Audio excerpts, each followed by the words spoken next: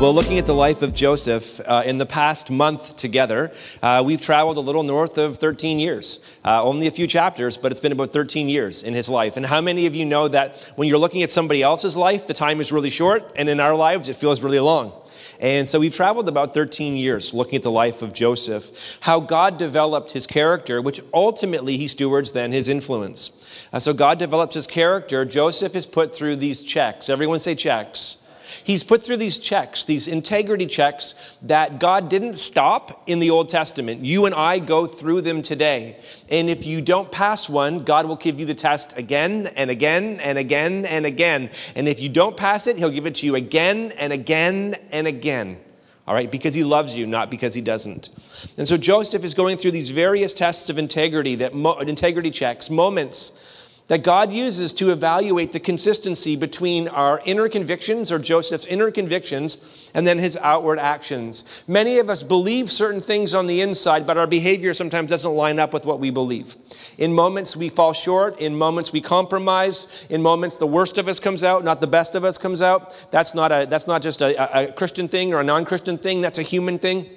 And so in that space together, God is working in the midst of it. And so Joseph has passed tests of temptation, or checks of temptation. He's had to persevere through incredible injustice, loyalty, which deals with authority. He's had to deal with issues like this. All of these are examples of godly integrity checks that once again God has allowed to come into the life of Joseph, or he's experienced. And today we're going to arrive at a full circle moment. The story of Joseph starts with him in a dream and his brothers. And we're going to see them all back reunited today as we truncate the end of his story, or his time with us, looking at people and how God builds people and builds character. A check we're going to look at today is the family willing to be honest? Everybody say honest. A lot of us today are willing to be very opinionated, but not necessarily honest or fully disclosing everything that's there. And the story starts with him and his brothers, and today they're going to be back again. And so Joseph is no longer in a pit. He's no longer in prison. Now he's in a palace. He's in the house of Pharaoh. And so Pharaoh said to Joseph, since God has made all of this known to you, Pharaoh has a dream, and Joseph knows how to interpret dreams. Again, 13 years later, he has the right dream, but he has the wrong vision. And now he knows how to trust and wait on the Lord. And so Pharaoh has a dream, and Joseph correctly interprets it. And because he uses his spiritual gifts in moments like this, he's elevated to this place in the palace. So since God has made all this known to you, there is no one as discerning and as wise as you are. So if you ever want to compliment someone, just use those words. There's nobody as discerning and as wise as you are. Why, thank you. He says, you will be over my house, and all of my people will obey your commands. Only I, as king, will be greater than you. And this is a beautiful Hebrew language you need to understand here, because Pharaoh says, only I, as king, is greater than you. And Joseph would have heard, oh, no. There is one who is greater than you, and his name is Yahweh. But Pharaoh doesn't know. Pharaoh doesn't get that. And so Joseph is serving in a secular place, understanding the limited understanding of authority, that he has a different perspective. God will put you under leaders who may not understand ultimate authority, but it doesn't give us the ability to transgress their earthly authority. Joseph is passing these tests. Joseph's position under Pharaoh is different, but if you've journeyed through his story, he's been here before. He knows what it is to rise in his family. He knows what it is to rise in Potiphar's house. And now he knows what it's actually to rise in Pharaoh's house. So again, the responsibility that he's going to be tasked with is brand new, but it's recognizable. He's been here before. Here's what is true of many of us, and let's be honest with it. When it comes sometimes to our sin and our iniquity and maybe our dysfunction, we find ourselves in cyclical problems. Like you're a problem in a different relationship, but it's not a new problem. You've been here in another relationship before, or you've experienced this in another way. Well, in the way that the enemy desires that, so too does God desire that. Sometimes God puts us in positions where we experience certain things so that when we are brought into this place of influence that God has for us, it is not overwhelming. Because again, we've been here before. Though the circumstances may be a little bit different, we've experienced this before. And this is the life of Joseph. Joseph understands that gifting grows from the soil in which it is planted in, not the pot it finds itself in. He has seen it. He's been planted in his family and he rises. He's been planted in Potiphar's house and he rises. And now he's in Pharaoh's house and he does the same thing. He rises. Your gift will make room for you. But success in God's kingdom is not defined by your status or mine. It is how we serve others with the influence that God has given us. Joseph's character has been formed in personal and family and professional crisis. So again, the scale of the problem that he is about to face is epic. But he's ready for this moment. You know, a great contrasting study to the life of Joseph, if you ever want to do one in time, is Joseph is a study in character. There's another biblical character that you can engage and look at their life, which is the complete opposite, and his name is Samson. And Samson's story is a story about a life rooted exclusively and only in gifting. And you will see the trajectory difference on their lives. Really important stories for you and I to look at. Because our gifting may open the door, but it's your character that will enable you to stay in that room where God has opened. It's an important thing for all of us to look at. When you look at how God has grown Joseph to be in this position of influence, let's be honest, I want a leader leading anything who has been groomed through hard things, not a life of comfort and ease. Because it forms and develops our character quite differently. Here's what the scripture says in Genesis chapter 42, verses 1-4. The epic, far-reaching problem is there's a famine in the land, but Joseph has seen in a dream that it's coming, and he's begun to prepare for it.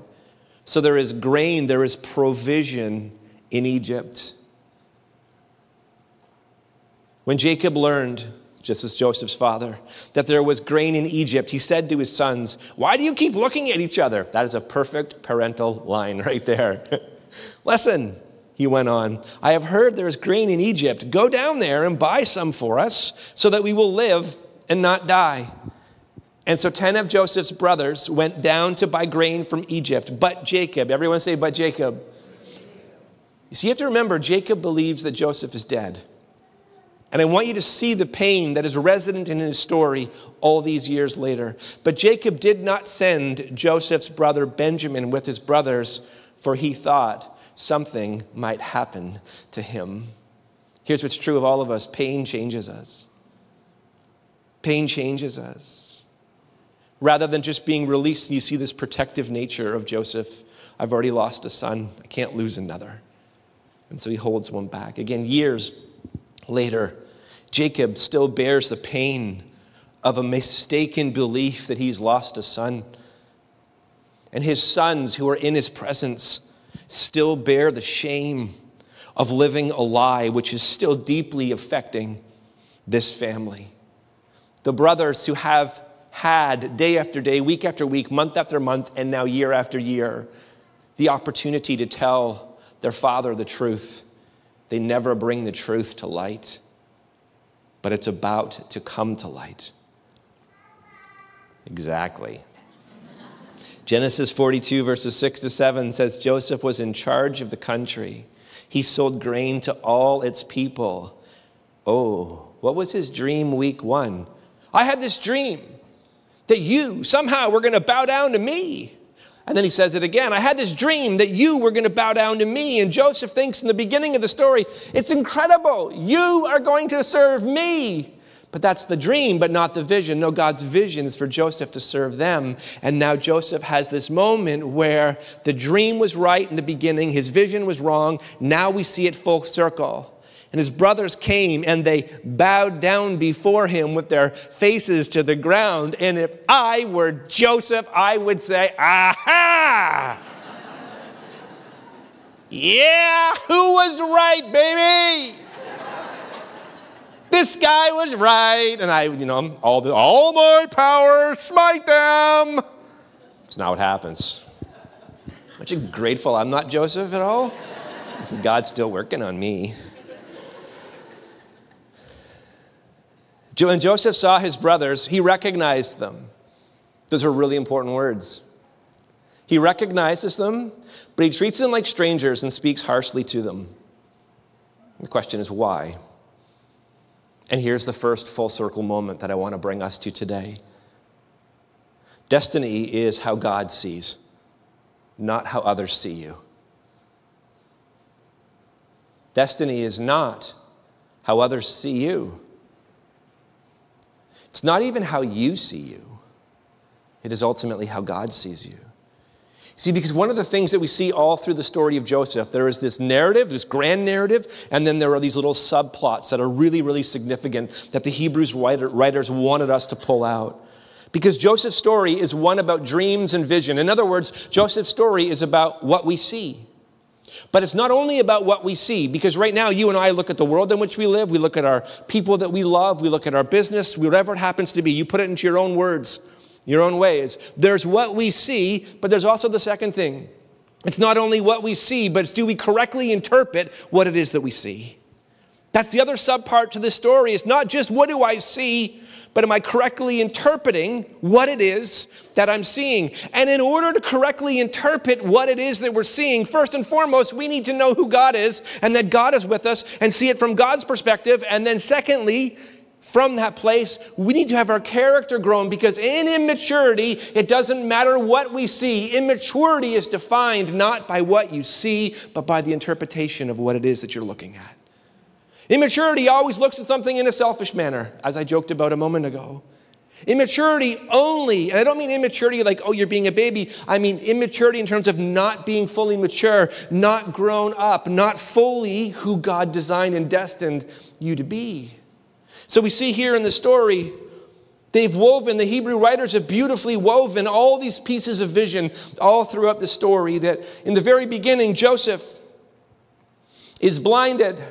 And he can't see his brothers clearly. He's blinded by pride. He can't see. All he sees is they're going to bow down to me. He doesn't see the situation yet properly. Again, as I've said it again and again, right dream, wrong vision. But his brothers equally are blinded by envy and jealousy, which causes them to not be able to see their brother who he was. It's amazing when you actually think about there's going to come a moment 13 years into the future where they are going to be on the precipice of a major crisis. If they don't get grain, as their father Jacob has said, they die.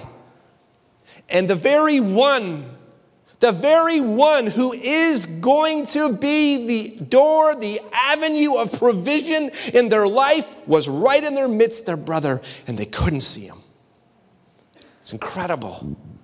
The Ishmaelites only see Joseph as a commodity.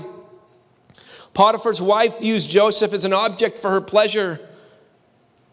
Yet the Hebrew writers of the scriptures want you and I to see that there has been one through the story of Joseph who has been faithful. There has been one in the story of Joseph who has been consistent. There is one in the story of Joseph who's never left him or forsaken him, and that is at all times God faithfully is with Joseph, because God sees Joseph for who he is and who he can become if he says yes to pass the tests of integrity and grows in character, in godly character. Aren't you glad that God is Alpha and Omega, that he does not see you through a glass dimly? Aren't you glad that God doesn't buy your story of why you do this and why you do that, that he's loving, that he's patient, and that he's kind, and he keeps leading us into truth so that we can be set free?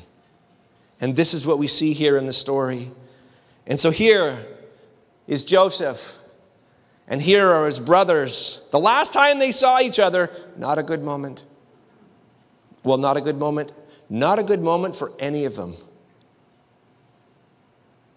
Now, the scripture says so beautifully, what happens? Joseph recognizes them, but they still can't recognize Joseph.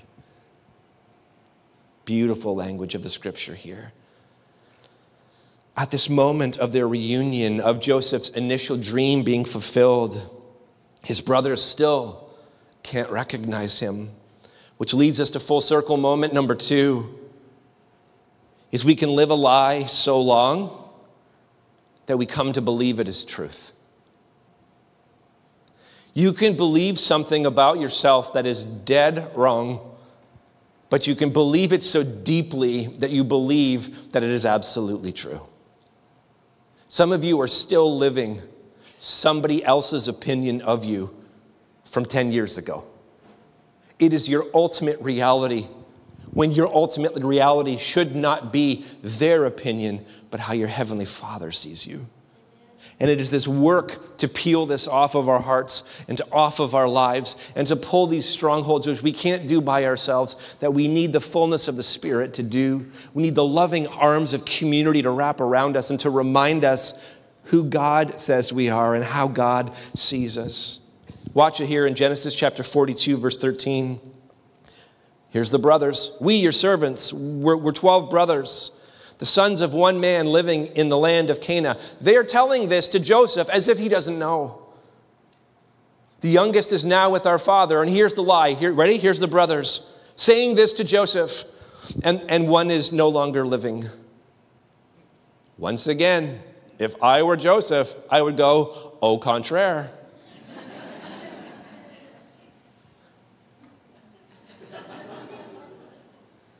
But he doesn't.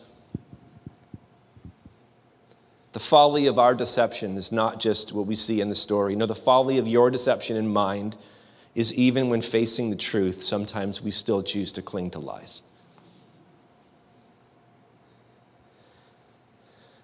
Rewind the clock, about 13 years. Joseph doesn't know this part of the story. Joseph's maybe believed for 13 years that his entire family doesn't care, that they hate him. But if you know the story from 13 years ago, one of his brothers, Reuben, speaks up and essentially says, no, let's not kill him. Let's just throw him into a pit. Grace doesn't always feel like grace.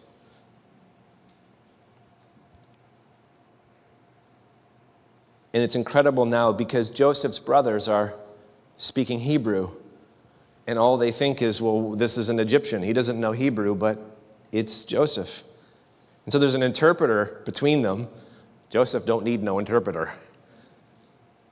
And so the brothers just begin to talk. But Reuben replies, didn't I tell you not to harm the boy? But you wouldn't listen. Now we must account. Everyone say account. Ooh, that's an important word. Now we must account for his blood. They did not realize that Joseph understood them, since there was an interpreter between them, and all it says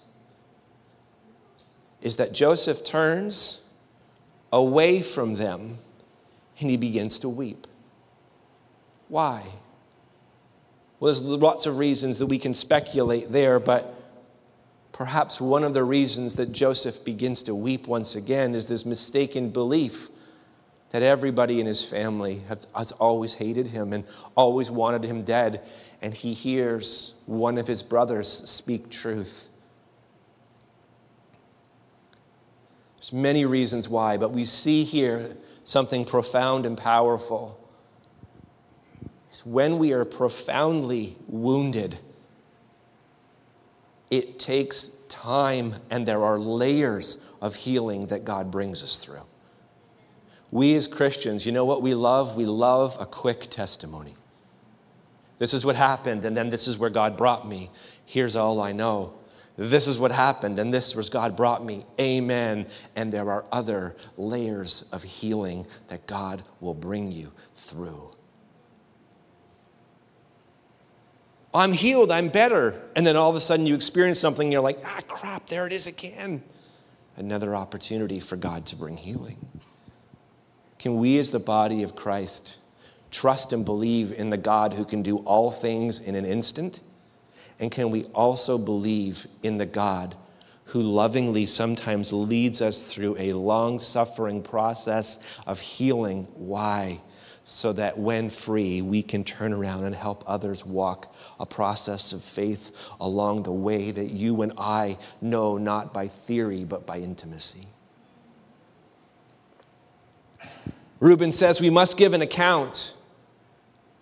And I think another interpretation here that we can look at is Reuben actually says in the presence of Joseph, it's time to be honest with what really happened. Not our pretend story, not our lie, not the cover up, none of those things. We have to come clean with what really happened. And maybe that touches Joseph's heart in a profound way. That finally, after all these years, honesty is going to kiss my family.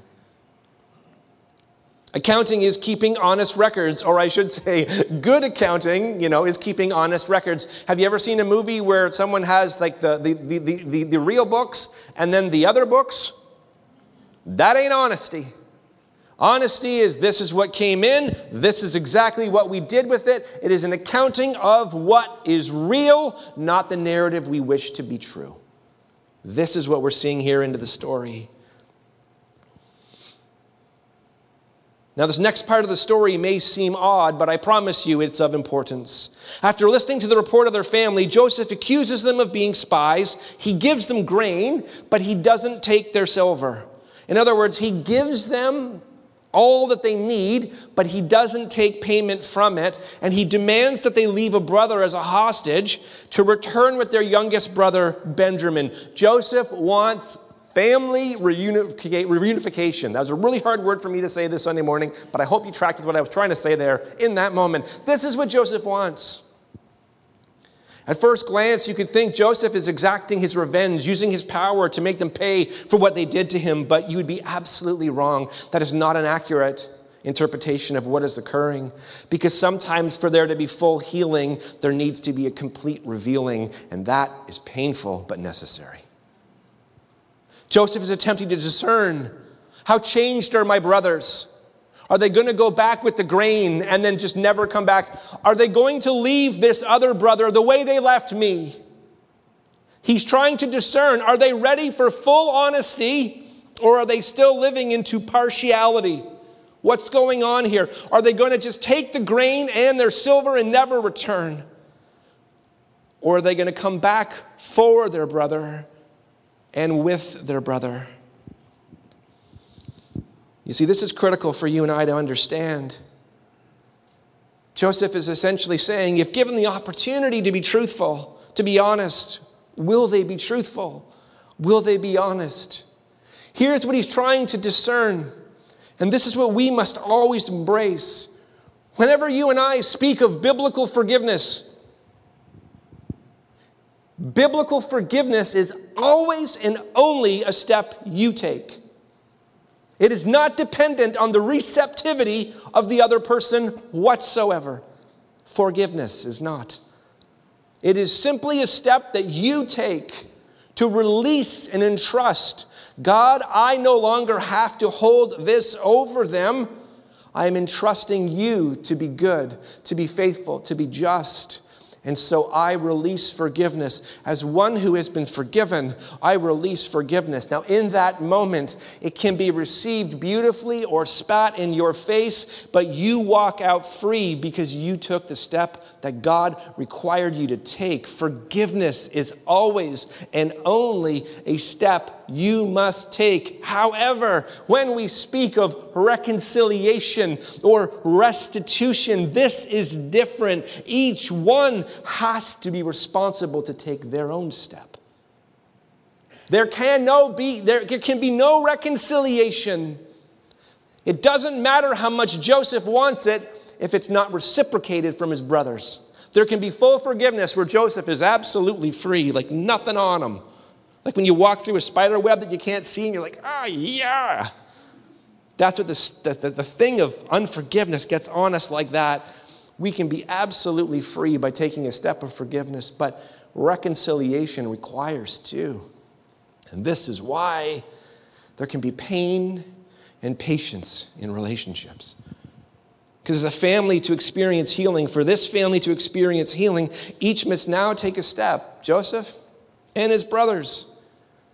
And then within it, there's going to be the truth coming to light, which you can imagine for Jacob is going to be none too pleased for the last 13 years, grieving and believing that his son was dead, by trusting the story of his other sons.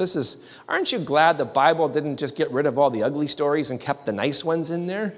I am. Gives me great hope. God working in the mess that is humanity. So when you look at a world that is a mess, the scripture should give us hope that God has always been working in the mess of humanity. Genesis chapter 1, Genesis chapter 2, if you pick up your Bible, that's when the world is perfect. The rest of it, God working in the mess of humanity. Have hope for your family. Have hope for your relationships. Genesis 43, verses 20 to 22. They said, "My Lord, we really did come down here the first time only to buy food. His brothers are now back with the whole family. When we came to the place where we lodged for the night, we opened our bags of grain, and each one of us, our silver was at the top of the bag." His brothers are being honest. "It was the full amount of silver, and we have brought it back with us." Joseph now begins to see they are changed. They're not the same. "We have brought additional silver with us to buy food. We don't know who put our silver in our bags." So again, Joseph in this moment sees that his brothers have been transformed, that they perhaps are willing to take a step of reconciliation, which brings us to full circle moment number 3 and our final one today. And we've said it since the beginning. What God allows is never to be confused with what he approves of. God has allowed this entire family to go through all these different tests. God has allowed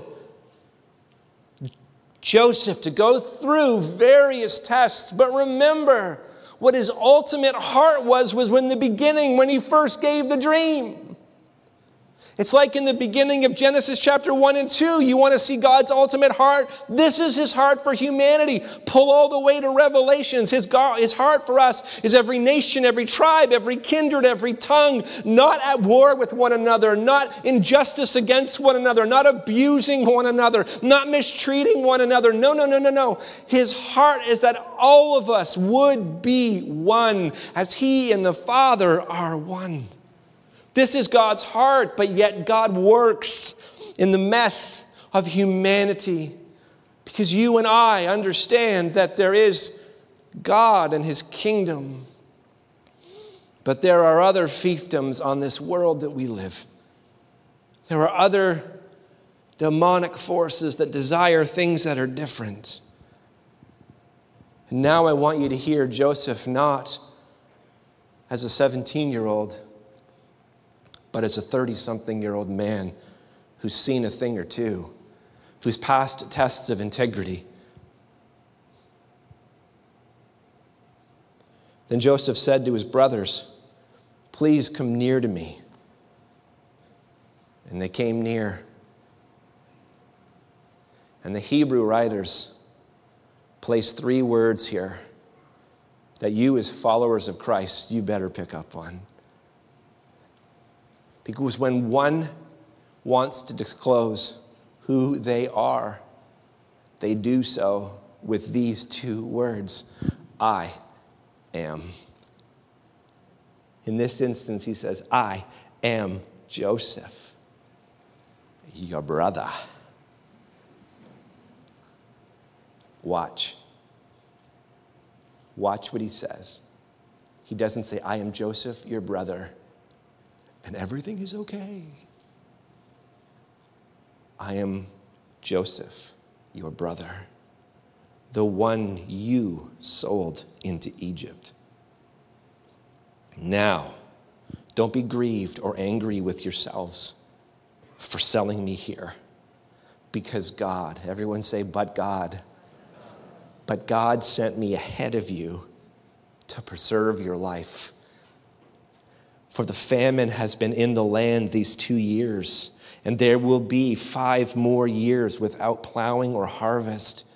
God sent me ahead of you to establish you. Not, you bow down to me, no longer."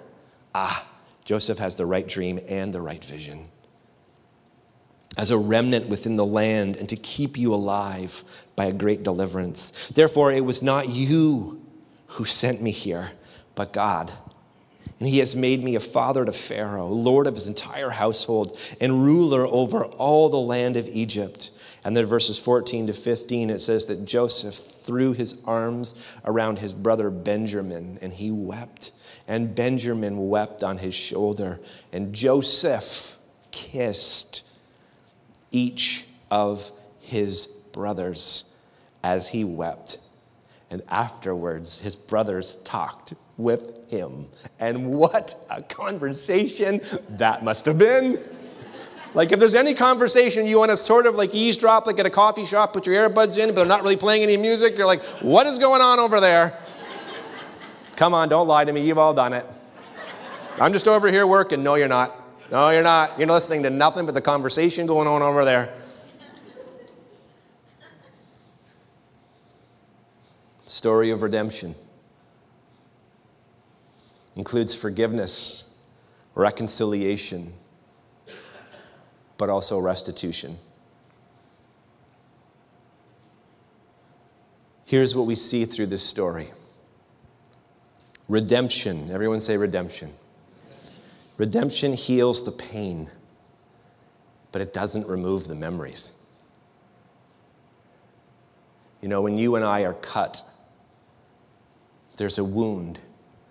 And if we're cut deeply, it becomes a scar, a forever reminder of what happened. But later, once healed, the scar may ruin the perfection of that area of your skin, but it doesn't cause you the same level of pain. And so it is true in all of our lives that some of us right now are carrying open wounds, and other wounds are slowly scabbing over and will become scars. So again, redemption is not ever, I don't remember it. It is what God intended is greater than what occurred to me. God has brought healing in it. Redemption reframes experiences, but it doesn't excuse injustice. Redemption requires everyone to take their own steps towards honesty and truthfulness. And so Joseph grows from dream to destiny as he grows through a pit, prison, a palace, and now he is what God intended. He is a small p provider. Final scripture, Genesis 47, verse 12. Joseph provided his father, his brothers, and all his father's family with food for their dependents. God's future provision for the family of Jacob was always Joseph. You see, sin always seeks to rob tomorrow's provision from you today. And redemption always seeks to restore all things that iniquity has sought to steal. And so the Bible invites you to look at all of these characters over the last month in the story of Joseph and to reflect on your own story right now and the choices that you are making today, because whom you are becoming is directly connected to the choices that you are making. Can you identify with Joseph? Are you blaming God for the injustice that you have experienced in life? Perhaps you identify with his brothers, that you're living a lie for so long that you still believe it to be true. Or maybe you're being shaped by circumstances. Has this past 2 years, has this season of crisis, has it brought out the best in you? Or has it brought out a little bit of the worst as well? In particular, how we see God and how we see others, how we see our brothers and sisters. You see, our story of redemption, beloved, is not found, though, in the story of Joseph. No, we have one that is better than Joseph, and his name is Jesus. Our story of redemption is the singular story of Jesus. And next week, here's what we're going to begin to engage. Here's what is true. Every one of us treat Jesus the way Joseph treats his brother, or his brothers treat Joseph. Every one of us, when we sin, when there's iniquity, and when we transgress, we fall short. Which leaves us two choices. We try to fix ourselves, or we understand that between us and God, there is only one mediator, and his name is Christ. And so today, let's receive redemption, not because of our gifts or our dreams or our abilities, but because of a bloodstained cross, an empty tomb, and a forever poured out Holy Spirit. I'm going to invite you to locate your communion element. Whether you're here, whether you're at home, you can join us. On the night that Jesus was betrayed, after giving thanks, he broke bread. And here's what he said. This is my body, which is broken for you. Take it and eat it. And as often as you do, remember me, not your story, my story, what I've done for you. So let's partake of the bread together.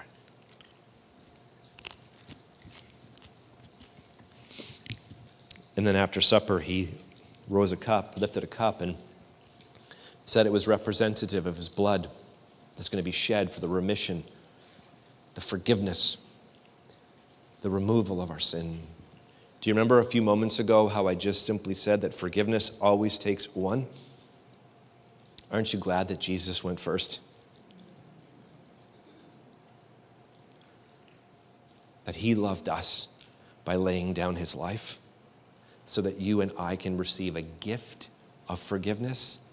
And so let's receive together this juice representative of his blood that was shed for the forgiveness of our sins.